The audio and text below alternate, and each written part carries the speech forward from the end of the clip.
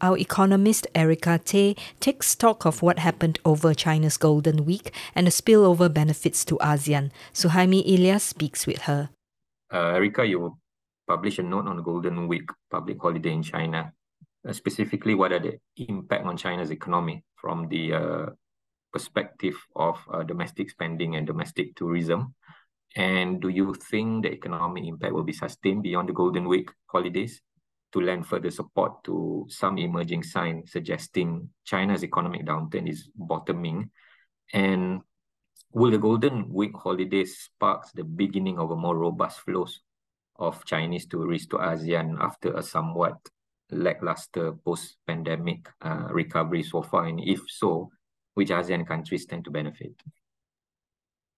Hi, Suhaimi.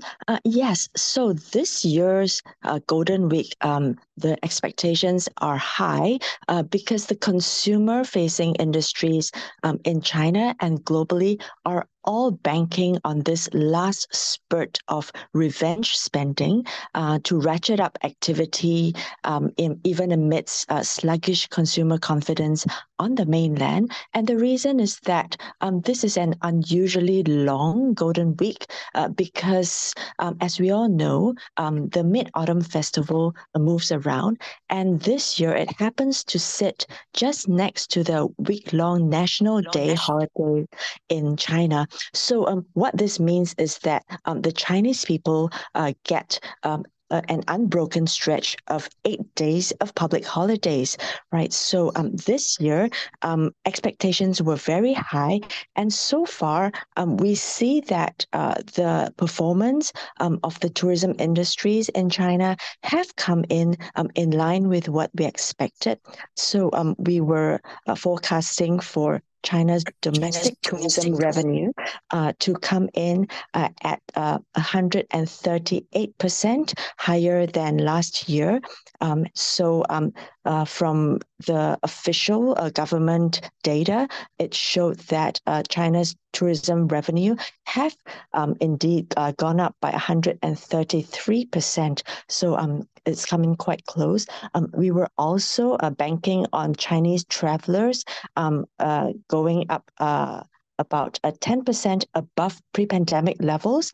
And the data that came out just over the weekend showed that Chinese travelers have exceeded pre-pandemic levels by 5%, right? However, as we have forecast, spending per traveler has also become slightly weaker from 2019. So it's becoming about 2% weaker than before. And to summarize, so the Golden Week trend this year is marked by 3 features. So long, local, and low cost. Long because travelers said that they were willing to take trips of 5 or 6 days or more on account of the 8-day public holiday.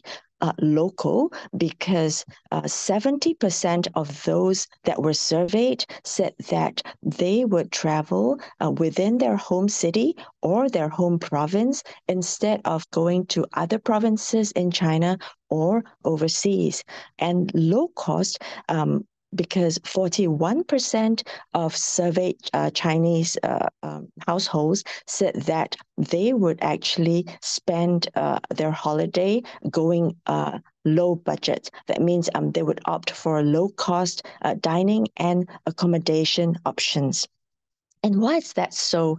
So this addresses the question of whether we will see consumer spending continuing to go strong after Golden Week. So actually, consumer confidence still remains weak because income expectations have not gone up to pre-pandemic levels since China's reopening, and therefore the consumer willingness to spend is still quite low.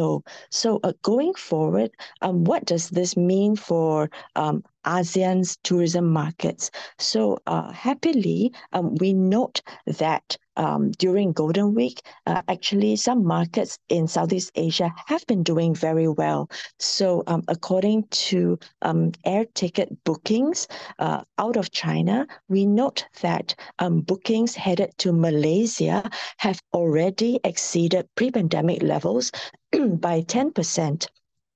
Whereas those to Singapore are just 11% below 2019 levels. So this is very healthy indeed. But we also note that for Thailand, things are still quite weak. So since the reopening, mainland tourists to Thailand have been slow to return, and ostensibly because there were some lingering perceptions about safety. And I think the Bangkok mall incident on the 3rd of October certainly didn't help these worries. So it might dampen an otherwise strong rebound in mainland arrivals to the kingdom. So going forward, we also expect visitor numbers to Thailand to come in slightly lower, so at 26 million in total for this year, compared to the previous forecast of 27 million.